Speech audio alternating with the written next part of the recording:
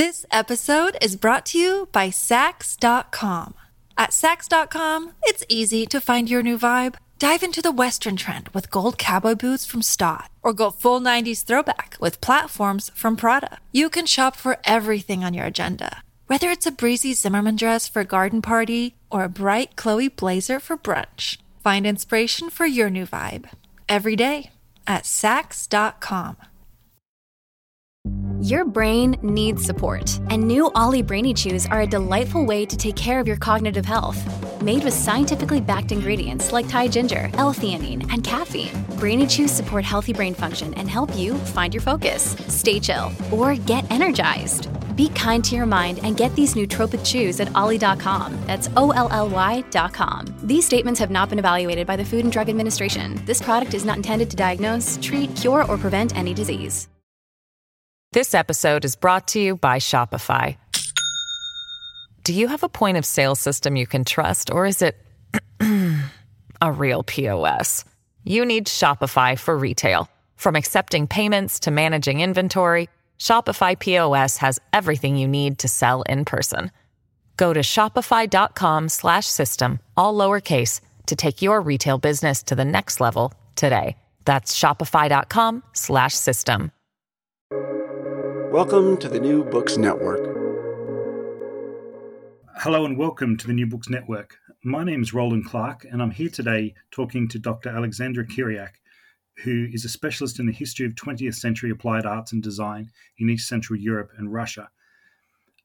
Dr. Kiriak is the author of Performing Modernism, a Jewish Avant-Garde in Bucharest, which was recently published by De Gruyter in open access form, so you can download it directly from the publisher's website for free and check it out yourself. Alexandra works on scenography and interior design, as well as performance, commerce, and popular culture, with a focus on identity, gender, and ethnic minorities. And she's just finished a postdoctoral fellowship at the Metropolitan Museum of Art in New York. So welcome to the podcast, Alexandra. Hi, thank you so much for having me, for inviting me to be here. I am a big fan of the podcast and I listen to it constantly throughout the first lockdown. So it is entirely possible that I wrote a book just to be on here. So no pressure, Roland. Awesome. So the main character who appears on almost every page of this book is M.H. Maxi. And he's quite a famous member of the Romanian avant-garde in the first half of the 20th century. Why should I have heard of him? So I think that I will start by giving you the sort of straightforward answer, which is that I think Maxi spent a lot of his life at the very forefront of artistic developments throughout the turbulent history of the 20th century. So I think that when we look at his life and also his activities, we can see how they reflect the socio-political changes that are happening in Romania and also in the wider world at this time. He was born just before the end of the 19th century. So as a young man already, he gets to participate in the very first, event that happens in the 20th century, which is the First World War. He is enrolled in the Romanian army and he starts sketching while he's there. And this is the period when he really starts his career and also exhibits his work for the first time in 1918, I believe. And then he does what most artists do in Romania at this time. He goes abroad in order to pursue his artistic studies. And he spent some time in Berlin in 1922 and 23. And he is moving in all the circles of the avant-garde of that period. And he exhibits his work at a very well-known gallery called Der Sturm as well.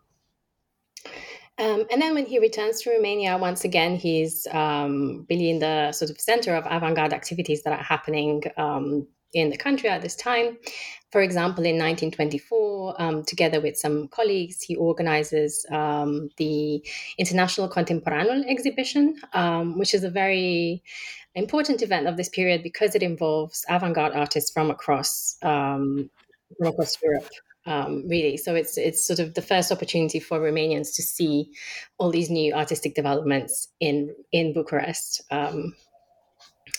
He is also involved in all the different periodicals and publications that are happening during this time. He edits the periodical Integral, for example. And because these avant-garde periodicals were extremely important as a networking tool for artists of that time. It means that he is also connected to avant-garde artists all over the world. They send these periodicals to each other, and they write about each other's art, and they comment on the cultural and political sphere of the period. And not only that, but besides doing, the exhibitions and the periodicals and painting as well, doing fine arts, he also gets involved in the sphere of design. So he begins to work in the theater, and then he also begins to be interested in object design and interior design. And we're going to speak about that a bit later on. So Maxi's everywhere and all over the place. He's everywhere. And he... then we get to the most difficult period of his life and the life of other Jewish people in Romania, which is the early 1940s during the anti-Semitic fascist legislation. And at this point, again, he is together with the community he's organizing, and he participates in the Jewish art school and the Jewish theater as well. So we find him also there. And after the Second World War, he then becomes the director of the Romanian National Museum of Art, which is an institution that actually is created during that period. I think it opens in 1950. So he really does sort of all the things that he could possibly do during the period of his life. And one of the reasons why he's so famous is because he's usually seen as being the driving force behind the avant-garde through being the leader of the Academy of Decorative Arts, which was later known as Studio Maxi. But you don't think that's quite accurate, do you? Why not? Yeah, so I think that, when I started researching Maxi in 2015, I was very much interested in pursuing him as a Romanian artist and, making him better known. Like you asked me before, why should you have heard of him? But then when I started to reflect on what I was finding and on my methodologies, I realized that there were a lot of issues with this, and that in fact, if I was going to write about him or write a book about him, the most interesting thing were really the collaborations and the networks that he participated in. And so part of that was also trying to get away from the national framework, because I became very interested in all the different characters who were coming to the fore, who had very transnational and fluid identities. One of these was Andrei Vespremie. He was a man who was very little known before I started my research, because he was supposed to be a Latvian artist in passing through Bucharest. And this is how he was always mostly been referred to in literature. And so we knew that he was sort of a bit involved in the Academy of Decorative Arts, but it was not very clear how this happened, and a lot of people kind of ignored him. The Academy of Decorative Arts, I should say, is important because it was the first school of modern applied arts in Bucharest, and it had multiple classes and workshops where you could learn various types of modern crafts and design, and it acquired the reputation of being kind of like the Romanian Bauhaus. And you can see how this kind of narrative is a very attractive one, because it shows that Romania was in the, if not in the center of things, but at least kind of following along with the main trends of Western art and design. And so for a long time, this was the narrative regarding the Academy of Decorative Arts, that it was sort of a outpost of the Bauhaus in Bucharest, and that it had been Maxi's contribution to bring these ideas about modern art, architecture, and design to Bucharest, because he had studied in Berlin during the 1920s. And so I, like others before me, I'm ashamed to say that I was to begin with reluctant to follow the trail of Andrei Vespremie, because I wasn't sure that he was very significant. But my PhD supervisor, Jeremy Howard, is an amazing scholar, and he works a lot on the Baltics. So he made me go to Latvia and look at the archives there. And through the very kind help of the people at the Jewish Museum in Riga, I was able to go to the Latvian archives, and I found a whole heap of information about this man. And it was really one of the kind of most important, I think, moments of my research, because I realized that he was an extremely interesting person who led this amazing transnational life. So it's the reason why these documents were in the Latvian National Archives is because he had applied to work in Latvia and to become a Latvian citizen. So he was not a Latvian citizen to begin with. He was in fact a Romanian citizen. Surprise. He was actually born in the Austro-Hungarian Empire at the end of the 19th century in Covasna in Transylvania.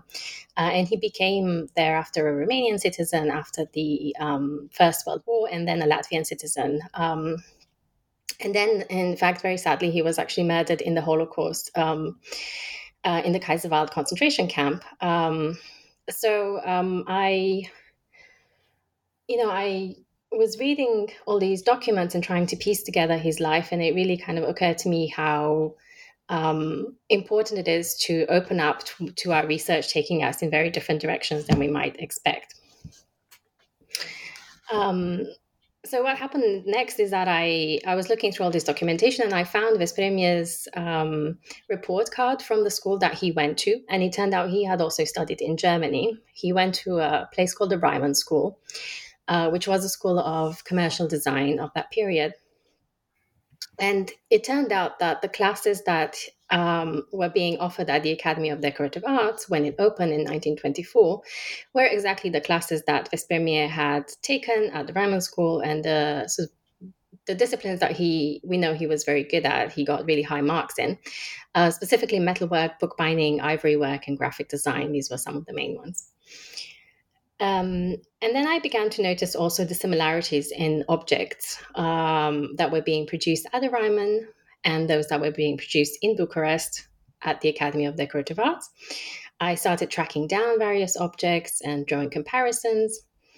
And it occurred to me that not only had Veszprémie created the Academy of Decorative Arts in 1924, not only had he pioneered its design curriculum, but he had also instructed Maxi in a number of disciplines, in particular metalwork and bookbinding.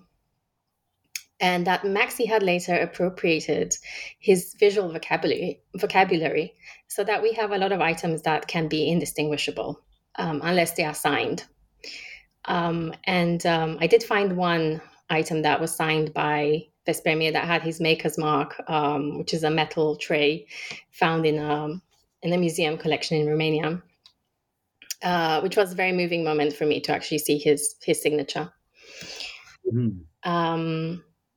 So yes, I would say that it's now indisputable that he created the academy, and that he created basically this flourishing institution that had up to 18 types of different classes for children and for adults. He made many links with the avant-garde in Romania. He had many patrons and collectors who were purchasing items. And then, for reasons that are unknown, he moves to Riga in 1927. And as I said, he continues his life there. He gets married and he teaches a lot in Jewish schools during that period. A lot of his students do remember him afterwards. And that is also how we find out that he dies or he's murdered in the Kaiserwald concentration camp, because one of his students tells us that in a memoir. And so Maxi remains at the helm of the Academy of Decorative Arts. He takes it over, and he registers this business as his in the summer of 1928. So is this why we've never heard of Andrei Veszprémie? Because the Academy transfers into Maxi's name, or is there more to it, do you think? I think this is definitely one of the main reasons. Maxi himself, I think, was very careful in creating the narrative of his own life. Even as early as 1930, I think he already begins to write about how this institution was inspired to him by the Bauhaus, by the model of the Bauhaus that he had seen in Germany. And throughout the years, also during his period as museum director in the 1960s and 70s, he begins to construct an avant-garde genealogy for himself by linking himself to emblematic institutions like the Bauhaus or to other famous artists of that period. And I think that one of the kind of reasons why this sort of narrative was created by Maxi and why it was also never really questioned by researchers so much is because the Bauhaus obviously has this amazing reputation as such a central institution in the history of modern applied arts and design and architecture. But if we look at the Reimann, for example, if we make a comparison between the Reimann and the Bauhaus, the Reimann, which was largely forgotten, also by researchers, was in fact arguably a much more progressive institution at this time. When Vespremia goes there in 1920, the Reimann had been functioning for about maybe 15 years or so. The Bauhaus had only just opened in 1919. And the Reimann was really at the forefront of change and innovation in the realm of commercial design. It was actually creating various professions, like the profession of shop window designer was something that was created at the Reimann. And it also had a lot of female students. It really encouraged women to get jobs and to join the workforce. And it focused really on pedagogy and on this sort of idea of creating pragmatic change through a collective endeavor. And I think that, this kind of activities perhaps are not as, quote unquote, sexy like those of the Bauhaus, where we have these big ideas. But then when we actually look at what was happening in the institution, more and more, we have research that's showing how, for example, the gender politics that were very not very progressive, and also the politics of some of the students were also leaning towards the right in the later years of the institution. And so I think that the kind of difference between the Reimann and the Bauhaus is the difference that we also see between Vespremia's work and Maxi's work, because I think that for Vespremia, the important thing was to teach, to engender this very practical change. He also employed a lot of women at the Academy of Decorative Arts who were teaching and leading workshops. And he, the institution was called the Academy of Decorative Arts. It never had his name. Whereas after he left, Maxi, a couple of years later, opened his own business, which was called Studio Maxi. So for him, it was very much about, this making a name for himself, having a brand name almost. And Vespremia was not as adept at promoting himself because this is not what he was interested in. So I would say I think these are some of the reasons why Vespremia has been overlooked until now, because it's really time to go beyond this kind of great man narrative or great institution narrative, where we associate certain qualities with what we think is avant-garde, when in fact perhaps we should be looking at more incremental and practical changes that were happening in a socio-political framework. Yeah, that makes a lot of sense. One of the really impressive things that you do in this book is you go through and you're able to prove that a lot of artworks that we thought were part of belong to Maxi actually belong to Vespremia, either because his signature's on them and been overlooked or because it fits his style. And you show that Vespremia probably made a lot of the Academy's trademark pieces in metalwork, in bookbinding and graphic arts. But who was it that pioneered interior decorating and the commercial section at the Academy? Yeah, this was another surprise that I had when I was doing the research, because I realized that Maxi's wife, Anna Melania Brun-Maxi, was much more involved than had been previously thought. She is such an interesting person. She was, in fact, older than Maxi when they got married by a couple of years, and she was also 29 years old, so practically, an old maid for that time. And it turned out that she also already had a career as a young woman.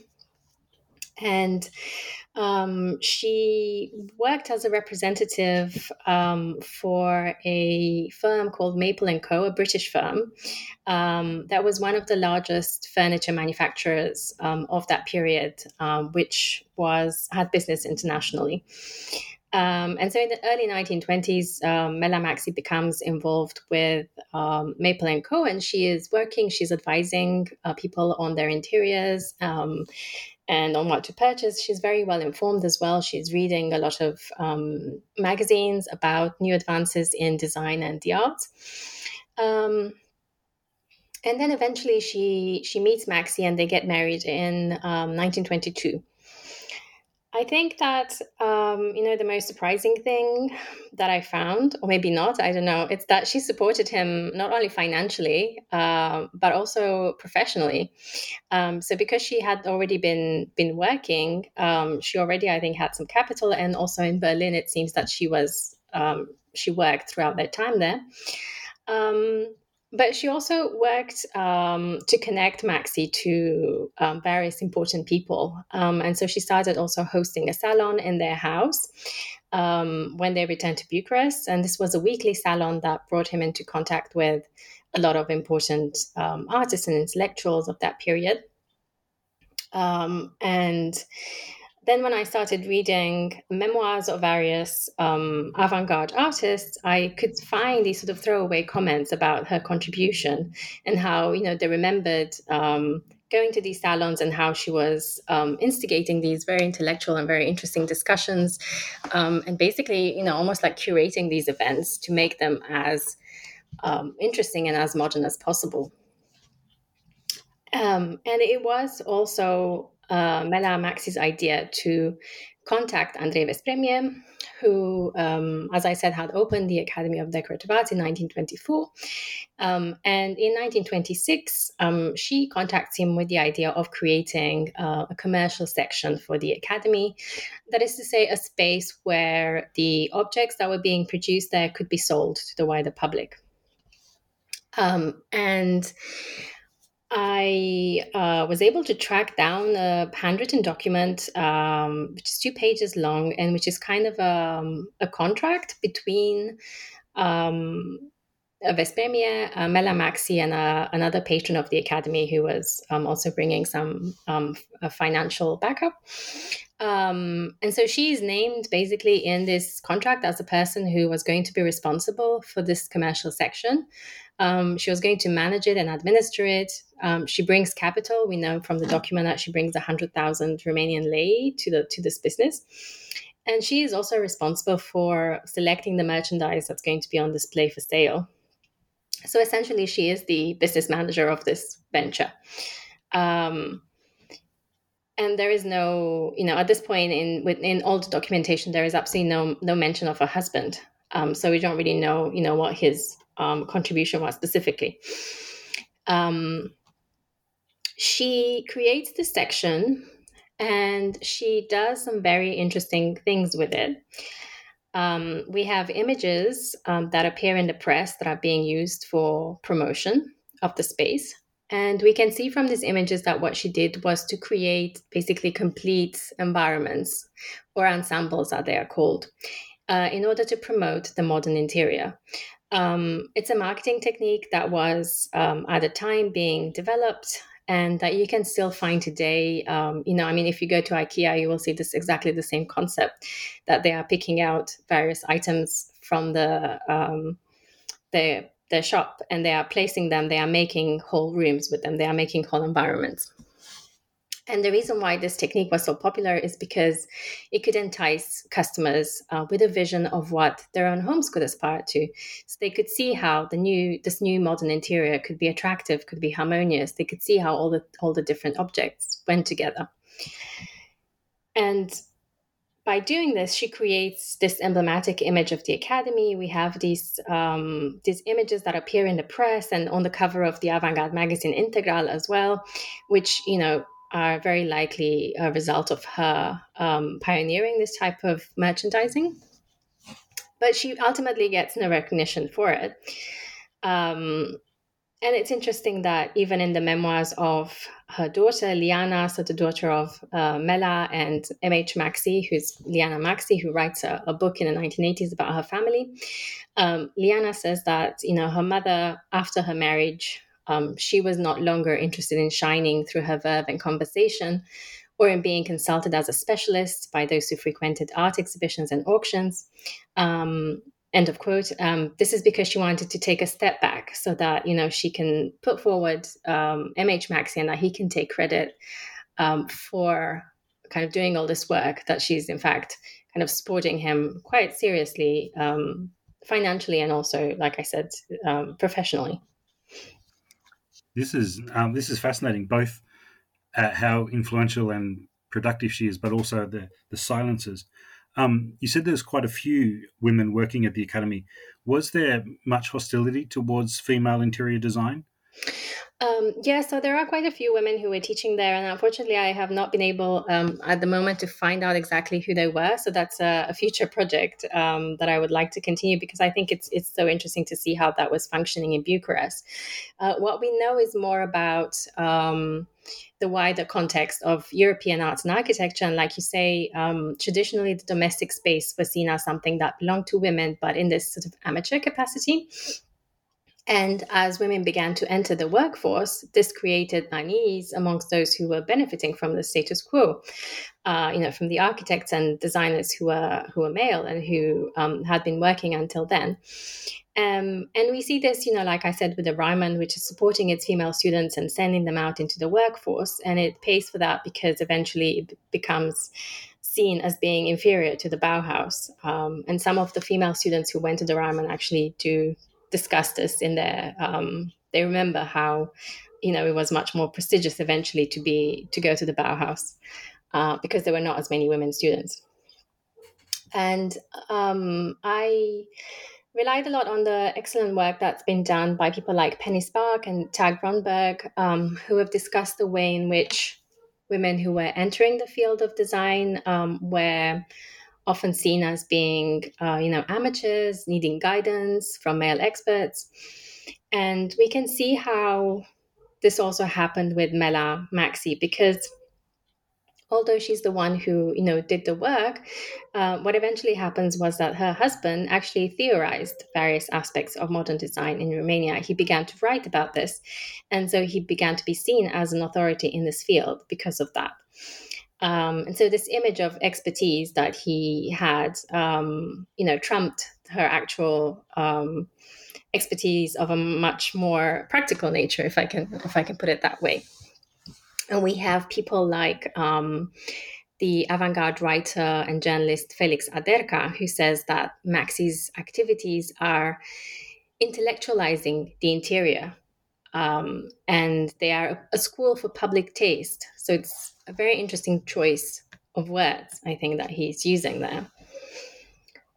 And that's because the issue of taste was really the battleground here. Women were thought to be interested more in superficial things, in fashion, in decoration and ornament. They are connected a lot to ornamentation and decoration because of the fact that they put on makeup, for example. So it's seen as something that women do that's specific to them, which is the sort of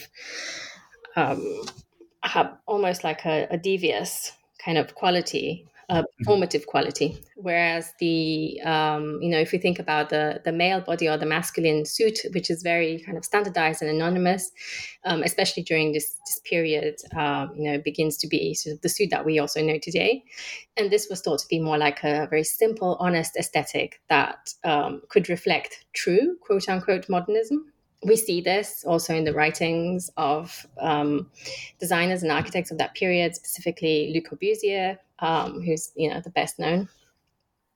And so I think that in my work, I also wanted to tackle this a little bit and to show that modernism can have many different facets and can incorporate all sorts of practices. And it's much more interesting to see what lies beyond this heroic male genius narrative that gets put forward a lot in art history and when we think about modernism as well. This episode is brought to you by Saks.com. At Saks.com, it's easy to find your new vibe. Dive into the Western trend with gold cowboy boots from Stott, or go full 90s throwback with platforms from Prada. You can shop for everything on your agenda, whether it's a breezy Zimmermann dress for a garden party or a bright Chloe blazer for brunch. Find inspiration for your new vibe every day at Saks.com. This episode is brought to you by Shopify. Do you have a point of sale system you can trust, or is it a real POS? You need Shopify for retail. From accepting payments to managing inventory, Shopify POS has everything you need to sell in person. Go to shopify.com/system, all lowercase, to take your retail business to the next level today. That's shopify.com/system. Yeah, definitely. What about the fact that all of these artists you talk about were Jewish?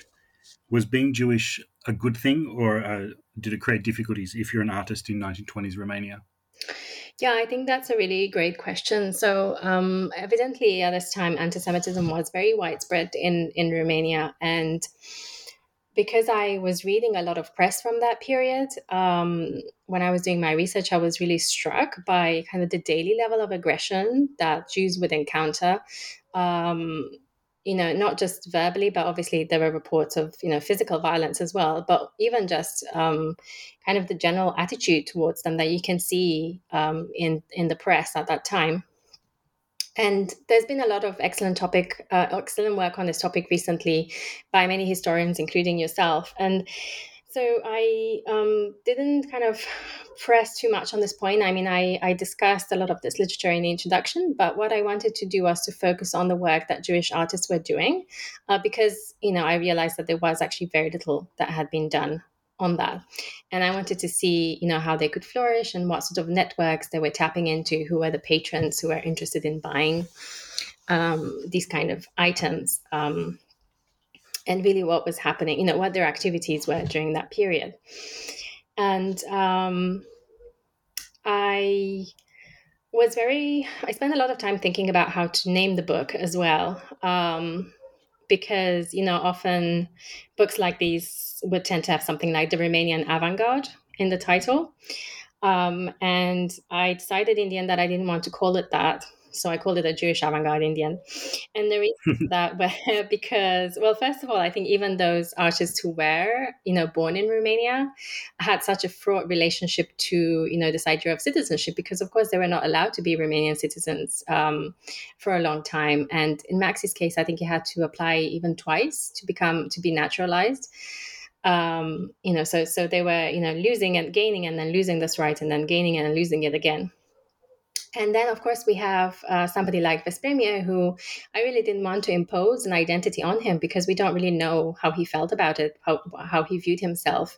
Did he view himself as Jewish, as Hungarian, as Romanian, as Latvian, or all of those together? We don't really know. But what I think is interesting is that looking at what's happening at the Academy of Decorative Arts is that it produces a design vocabulary that is very different from the national style. And so the national style, or the Neo-Romanian style, was a style that was supposed to be somehow defining the identity of Greater Romania, the Romania with all these new territories after the First World War. And the kind of guiding light behind it was the idea that real Romanianness, in very large quotes, it was only found in the village and in the folk art of the peasant. And what we see is that the Academy of Decorative Arts, for example, focuses more on an urban and much more contemporary, much more modern vocabulary. And even if they don't, specifically make a political statement in any of the documentation that I have found, just looking at the things that they are producing, makes you realize that they are doing something quite drastically different. And we have, Maxi's kind of comments on that, because he writes about this very important international exhibition that takes place in Paris in 1925, the International Exhibition of Modern Decorative and Industrial Arts, where a lot of countries participate. It's the exhibition that eventually gives the name to the Art Deco kind of aesthetic current in art. And Romania does not participate in this exhibition. And in Maxi's kind of view, the reason for that is because the government or the authorities did not consider that Romania had any urban sort of design or modern design to show, that they thought that the only real applied art comes from the folk art of the peasant. And in fact, he's probably right, because instead of participating in the exhibition, where, which congregates all the other countries, Romania decides to make its own individual exhibition in another venue in Paris. And what does it show there? It shows folk art, of course, religious art, and also a lot of 19th century painting. So there is definitely something to be said for the fact that there was, a reluctance to embrace the urban and the modern because of a fear of the other, the Jews or other nationalities, the fear of straying away from whatever they thought this sort of Romanianness had to be. And this was really reflected in the arts. And so I think that, the Academy of Decorative Arts does become this multi-ethnic space where you see that a lot of people who work there were, not necessarily just Jewish, but also a lot of other ethnic minorities who were active in Romania at this time. So, everybody is welcome who perhaps feels that they cannot flourish in other spaces. And they also have a lot of clients who are Jewish, who are specifically wealthy, middle-class Jews who work, for example, in industry or commerce, and who come there to pick up items that, they can have in their home. They can also order ceremonial objects. So we know they were making, for example, menorahs at the Academy of Decorative Arts. So I think that was one thing that, I tried to focus on, and I found it very important to say that in the book. And I guess, reflecting on that, we still have to remember how all of these artists were affected by anti-Semitism all the time. And when I found Maxi registering his business in the Chamber of Commerce Bulletin in 1927, where he takes over the Academy of Decorative Arts, he is written down, his name is written down, and then it says that he's a naturalized Romanian citizen. It says naționalitate română dobândită. So he's branded almost, like he cannot escape. It doesn't matter that he was born there or that he was naturalized. Whatever he does in the documentation, this will always be there. It doesn't really matter where you're born, you're still marked as different and other. Jews play a really important role in the whole second half of the book. But before we get there, there's this intermission, which I thought was quite a clever idea, to put an intermission in the center of a book, because it gave me a chance to get up and get a drink and chat to people. And it focuses on theatre sets that Maxi designed for Ion Minulescu's play The Sentimental Mannequin in 1926. So given that Maxi and his wife were trying to sell their interior designs to a wider public, as you talked about them setting up rooms to show people what could be done, because the wider public wasn't necessarily au fait with modernism, what did you find interesting about these theatre sets from The Sentimental Mannequin? So what I try to do with the intermission is to bring together the two parts of the book, which were obviously the first part, as we said, we focused on design for the interior and the Academy of Decorative Arts.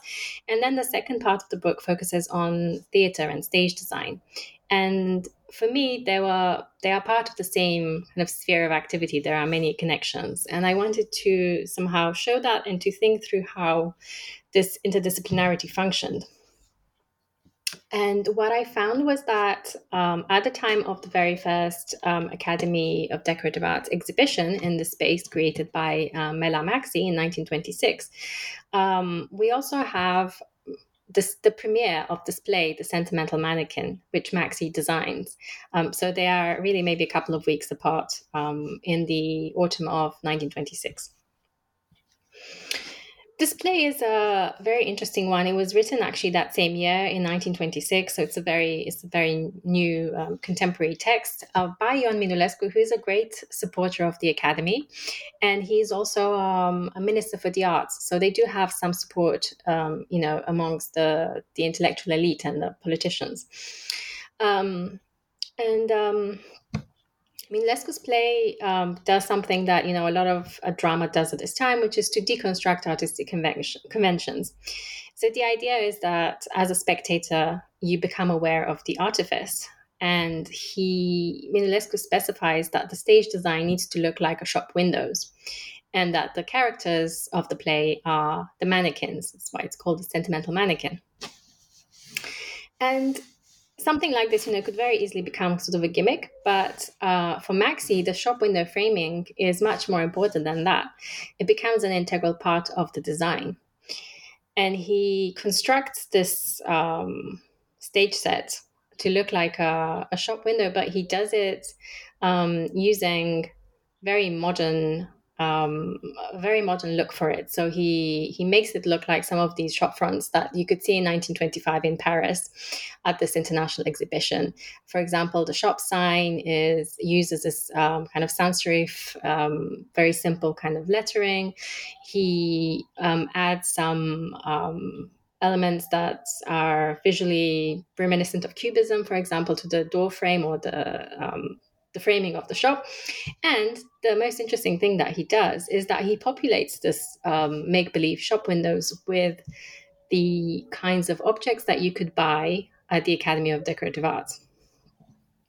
Now, I have not been able to find any photographs of this, which is my greatest regret, and also hope that it will happen, because I would love to see if they were the actual objects or how he dealt with this. So I have his designs where he's creating the space. And it's very interesting to me how he essentially does product placement, what we today know as product placement, because the play becomes also a venue for advertising his other venture, the Academy of Decorative Arts. And he also is, interestingly, becomes a contributor to not just to arts magazines, but to trade magazines about merchandising and display. It's something that, again, was a surprise when I was researching him, because, most researchers just look at these very prominent cultural publications or the avant-garde publications. But when I started looking at these trade publications that were specifically about, the creation of marketing as a profession in Romania in the 1920s, I found articles that were written by Maxi. He is very interested in the use of shop windows and the use of the urban landscape as a kind of educational tool. And this is something that he probably picks up from his time in Germany, or from his interest in what's happening in German arts and design at this time. And interestingly, it's something that the Reimann also pioneers. So the Reimann was, I think, one of the very first institutions to have a department of shop window design even before the First World War. And this was created together with a kind of conglomerate of German architects and designers who also thought that by making the streets beautiful and tidy, that you could also inspire people to behave like that, in their interiors, but also to become better people almost. So it had also this moralizing kind of quality, the idea that you could use the public space in this way. And so I do think that when we look at these activities that were happening at the Academy of Decorative Arts in 1926 with the showroom, with Madame Maxi's showroom, and with Maxi's putting this on stage, and also critiquing the shop windows of Bucharest, for example, we can see how they are actually trying to connect with the audiences, with the Romanian audiences, to get urban dwellers to become interested in these new and modern aesthetics, to get rid of the dark and cluttered and old-fashioned interiors that perhaps they were having in their time, to buy into a new look that they could get at the Academy of Decorative Arts. Yes, I think it's interesting that also, at the very end of the 1920s, Maxi does eventually open his own shop, like I said, Studio Maxi, and he gets to create the shop front from the sentimental mannequin in real life.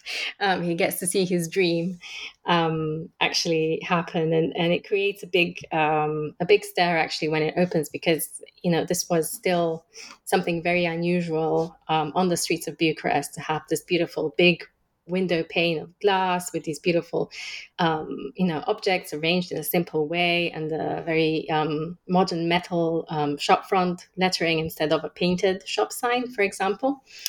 And so yes, I do think that him and, of course, Mela Maxi and Andrei Vespremie are at the forefront of this movement that then becomes widespread in 1930s in Bucharest. But they are there first, from the mid-1920s.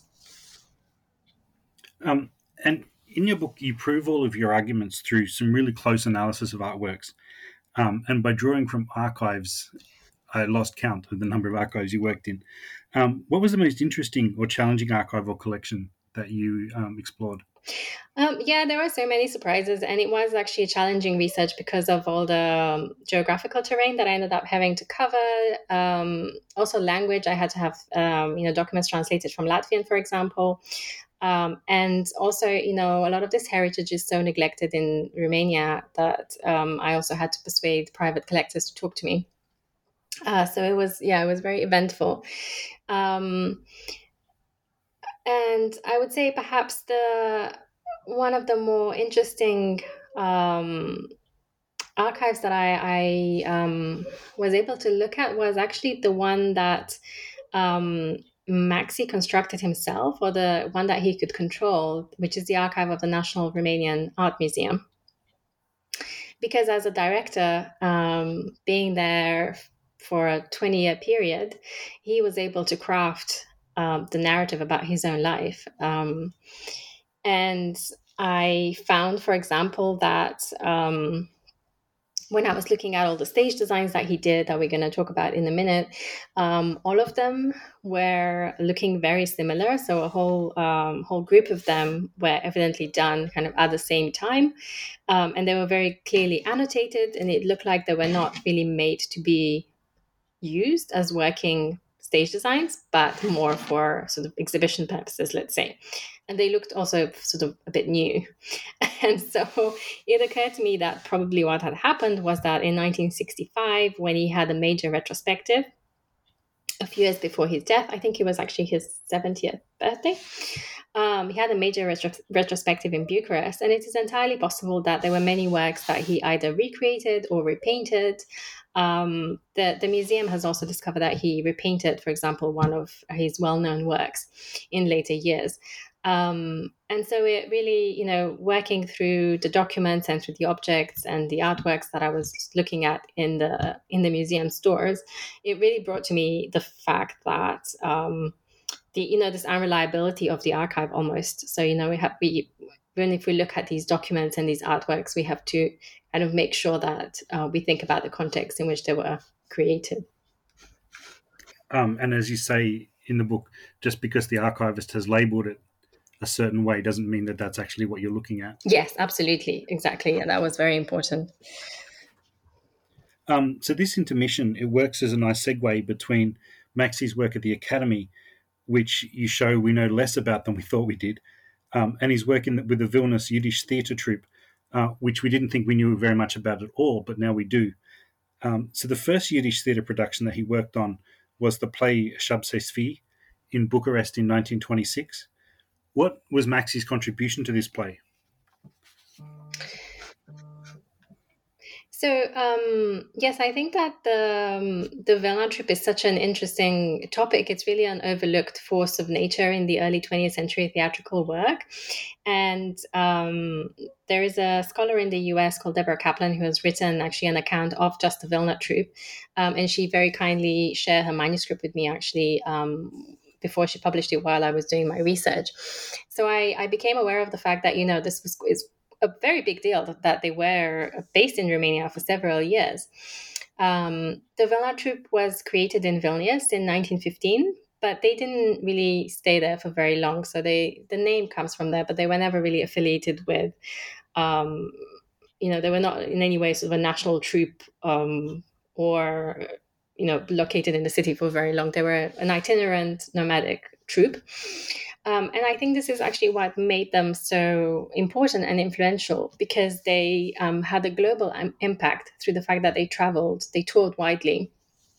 They went really everywhere in Europe and in the Americas. And they had many admirers, including like Sarah Bernhardt, Max Reinhardt. I think in Britain, they were seen by Augustus John and Walter Sickert, the artists, well-known artists who commented on how amazing it was to see these productions. And in a Franco-Romanian context, Eugen Ionescu, the playwright, the modernist playwright, was also a fan. So when they come to Romania in 1923, they do in fact have a great success. They are, we have record number of performances, and we have huge numbers of audiences that includes many intellectuals, artists, politicians, and even it seems that members of the royal family also came to see the plays. And it's interesting that the newspapers say that these plays are worthy of being seen even by those who do not understand the language, because they were being performed in Yiddish. Yes, so it's a moment where, despite the the great deal of anti-Semitism that we have in the Romanian intellectual and political world at this point, somehow the Vilna troupe convinces people to go and see its plays, even when, they don't understand what's going on stage in terms of the language, but they can see, or they can understand just by sort of seeing these productions. And enjoy them. Yes. Yeah. So that they are greatly acclaimed. And so they decide to actually remain here for a number of years. They collaborate with local artists, and Maxi is one of them. And I think this is a time when there is a great deal of change in the realm of theatre and of stage design. We go from what we had in the 19th century, which were these painted decors that were tended to be interchangeable between different plays. So you would have, I don't know, like a landscape or a mountaintop or something, and it could be used for a number of different productions. And we go to something that's very different. And Maxi actually says that the set should not be a scaled-up version of a painting, and that the optical illusion of perspective should be removed. So he's not interested in doing a realistic kind of stage set. The play that he collaborates in for the first time with the Vilna troupe is very interesting, because it's not at all modern or contemporary. It's a play about a 17th century figure who was thought to be ushering in a new messianic era, until he abjured his faith, his Jewish faith, in front of the Ottoman Sultan, thus proving to be a false messiah. So the play is called Shapsi, that's his name, or the false messiah. And it's obviously a topic of significance and tradition for the Jewish community, but perhaps not very modern, and also not particularly well known to other people who might be going to see the play. And so the approach that is employed to bring the story to the stage becomes extremely experimental. We have these very stylized, geometric decors that are almost entirely abstract, and a lot of borrowing from the aesthetic vocabulary of Cubism, so that even when we have a couple of painted backgrounds, they are not at all illusionistic, but they are these geometric compositions. They can also be very colorful in the second act, for example. And it really matches the theatrical spirit of the production, which is not at all naturalistic. We also have these platforms on stage that are used to create dynamism for the performance, and also to create dramatic collective formations. So the actors often come together in different formations. This is something that probably comes from developments in Soviet theater at this time, which is all about how you move the body and how the body can become part of the collective. But Maxi also considers practicalities because he has these very clever multifunctioning devices on stage, even when they don't have a lot of financial means, so they have to make it all work. So, for example, in Act 2, we have this sort of pyramid shape that's being used for various points of the action, including to be the throne of the Ottoman Sultan at one point. And then when we get to Act 3, we can see that it's been turned around, and it actually has a set of steps on the other side, which are also very important for the performance. So the innovations are not only pictorial or visual, but they also consider the way in which the stage space functions at this point. And I just want to kind of end by saying that one of the reasons why I know so much about this production is because I managed to find not only the designs, but also a set of photographs from the premiere. And the reason why I found them is because, again, I followed a transnational trajectory, namely that of Joseph Bulloff, who is the main actor in this production. He's also its director. And he eventually decides to leave Romania and to travel to the United States in 1927. And he puts on this same production of Shapsizvi with designs by Maxi in Chicago. And all of this information comes to be in his archive, which is at the Harvard University Library Judaica Division, because Bulloff became a very well-known actor in the US, and he was on Broadway and so on. And he left his entire archive to the Harvard Library. And yes, it was really great to see that once again, because I was not trying to write a history of quote-unquote Romanian theatre, I was able to get so much further. And it also shows how these productions were really not static at all, either intellectually or geographically. And one thing that Maxi does is he brings constructivism into the designs of the mise-en-scenes for plays like Man, Beast and Virtue, which comes out in 1926 as well. How is he playing with space in these designs? So this is another collaboration with the Vilna Troupe. It's a play by Luigi Pirandello. He's a very important modernist playwright. So again, it's a sort of a new type of drama. And this is the point where Maxi's experimentation really reaches its most extreme, I think. So he uses no more painted backdrops.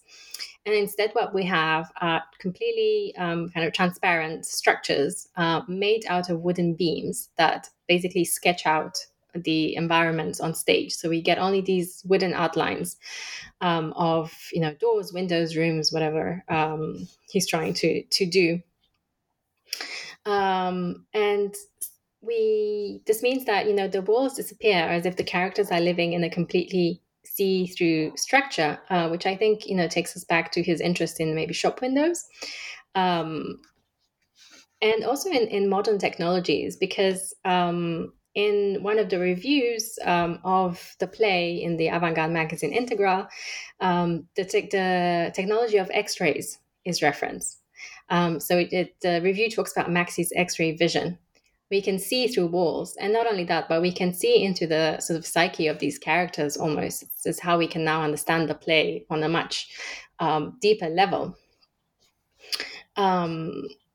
So I think it's very interesting how he uses this idea of transparency, and because the play also includes some sort of quite sketchy characters morally, he uses also surfaces that are kind of sloping and unstable. So when you're looking at the stage, you're not quite. It seems like it's sort of moving around. And this is really the production that brings us to the end of 1926, which was really such an important year for him in fostering development, both on the stage and in the realm of design as well, of interior design and marketing. Whenever people write about Yiddish theatre in Bucharest, they always talk about the Vilna Troupe. But you point out in the book that there was other Yiddish theatre troupes performing in Bucharest as well, including the troupe of Dida Solomon Kalimaki and Jakob Sternberg's group. Were they just imitating what the Vilna Troupe had done, or were they adding something new to the Bucharest scene? I think that both of these artists brought some new and exciting developments after the departure of the Vilna troupe in 1927.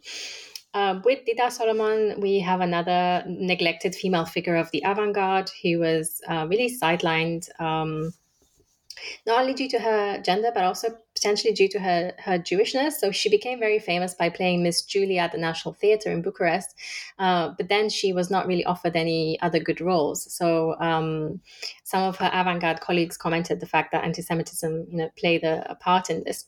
So she decided to put together her own troupe. And it's very interesting that she selected all avant-garde artists who are all Jewish. We have Maxi, we have also, Marcel Iancu, Santu Eliade, and Jakob Sternberg, all very well-known avant-garde artists of this period.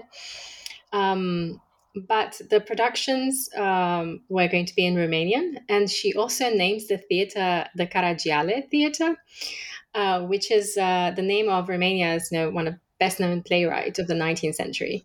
So I think she's really trying to make a point, and I like that. But it was very hard to find information about this particular project. Again, I think that's something to do with her being female, her not being really recognized very much as a figure of the avant-garde. So normally she's just discussed as an actor, somebody who did this, this drama like Miss Julie, which perhaps is not. It was avant-garde, but not by the 1920s. Perhaps we're expecting a kind of different level of experimentation. And in fact, this experimentation does happen at the Caragiale Theatre. We have continued experiments with space and with technological influences. We have, for example, modular sets that change around during productions.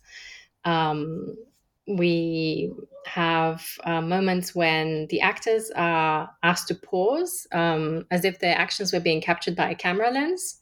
Again, something I think that's very interesting, playing with all of these new technologies on stage.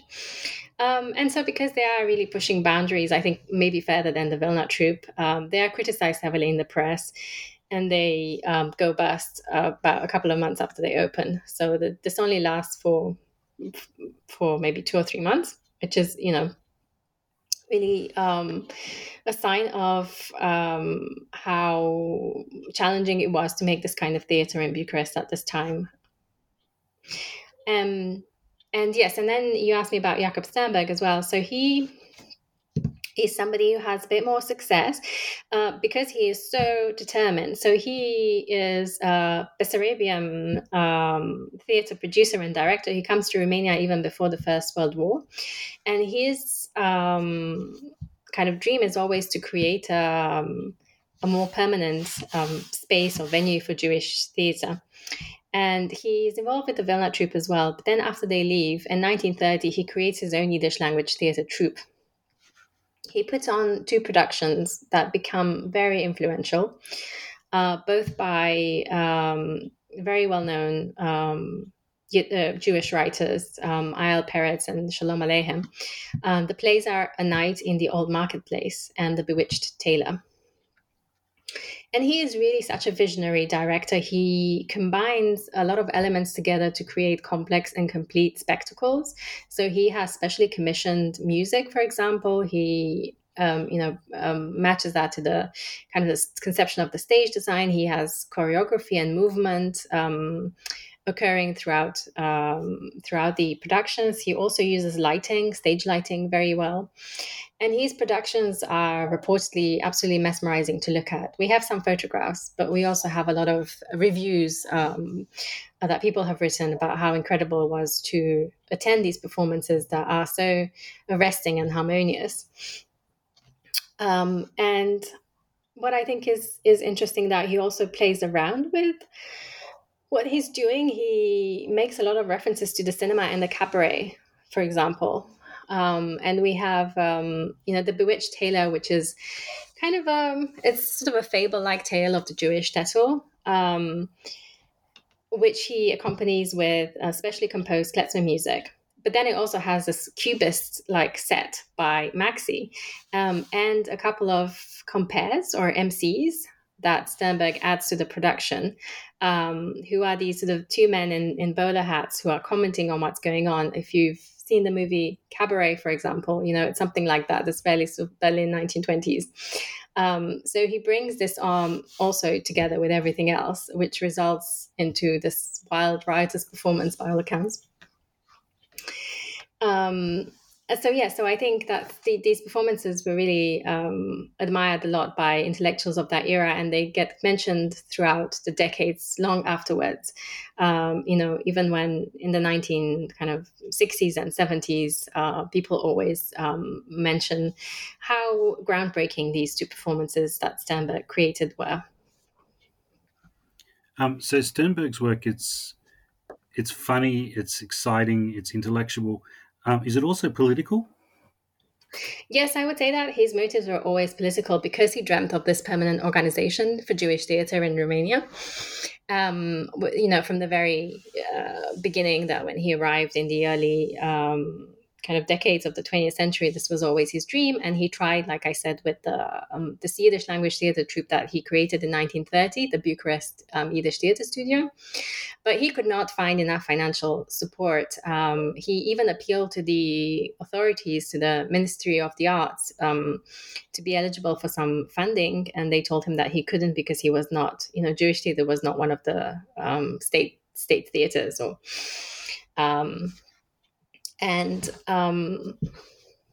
When he did these productions of The Bewitched Tailor and A Night in the Old Marketplace, many reviewers and audiences were very much moved by a fantastical depiction of this fading Jewish world, of the shtetl, for example. And I think he was very prescient in that, as this happened in 1930, and we know that right-wing politics was already on the rise. He himself was very aware of this situation. And in 1933, he put on a theatrical review in Bucharest. A review is, again, it's like a cabaret-like show with lots of different numbers. And he put this on not just for entertainment, but he also had a very explicit political agenda. There is a musical number in there which is called Beautiful Adolf, which is a comment on Hitler's recent appointment as chancellor. And in this number, he is vanquished by the figure of Charlie Chaplin, which sort of says that it's really the hope that that the underdog would eventually prevail, which we know that did not happen, unfortunately. And we also have musical numbers that are commenting on the economic crisis, or people living in poverty on the streets of Bucharest, and so on. And I end my book in 1934 with Sternberg's productions, and I think that as the decade wore on, there really was no choice but for art and culture to become political. I mentioned earlier how in the early 1940s we have the anti-Semitic legislation during the fascist regime that removes Jews from public life, which means that Jewish staff and performers cannot be active in the Romanian theater anymore or in art schools. But they were eventually permitted to create their own organization.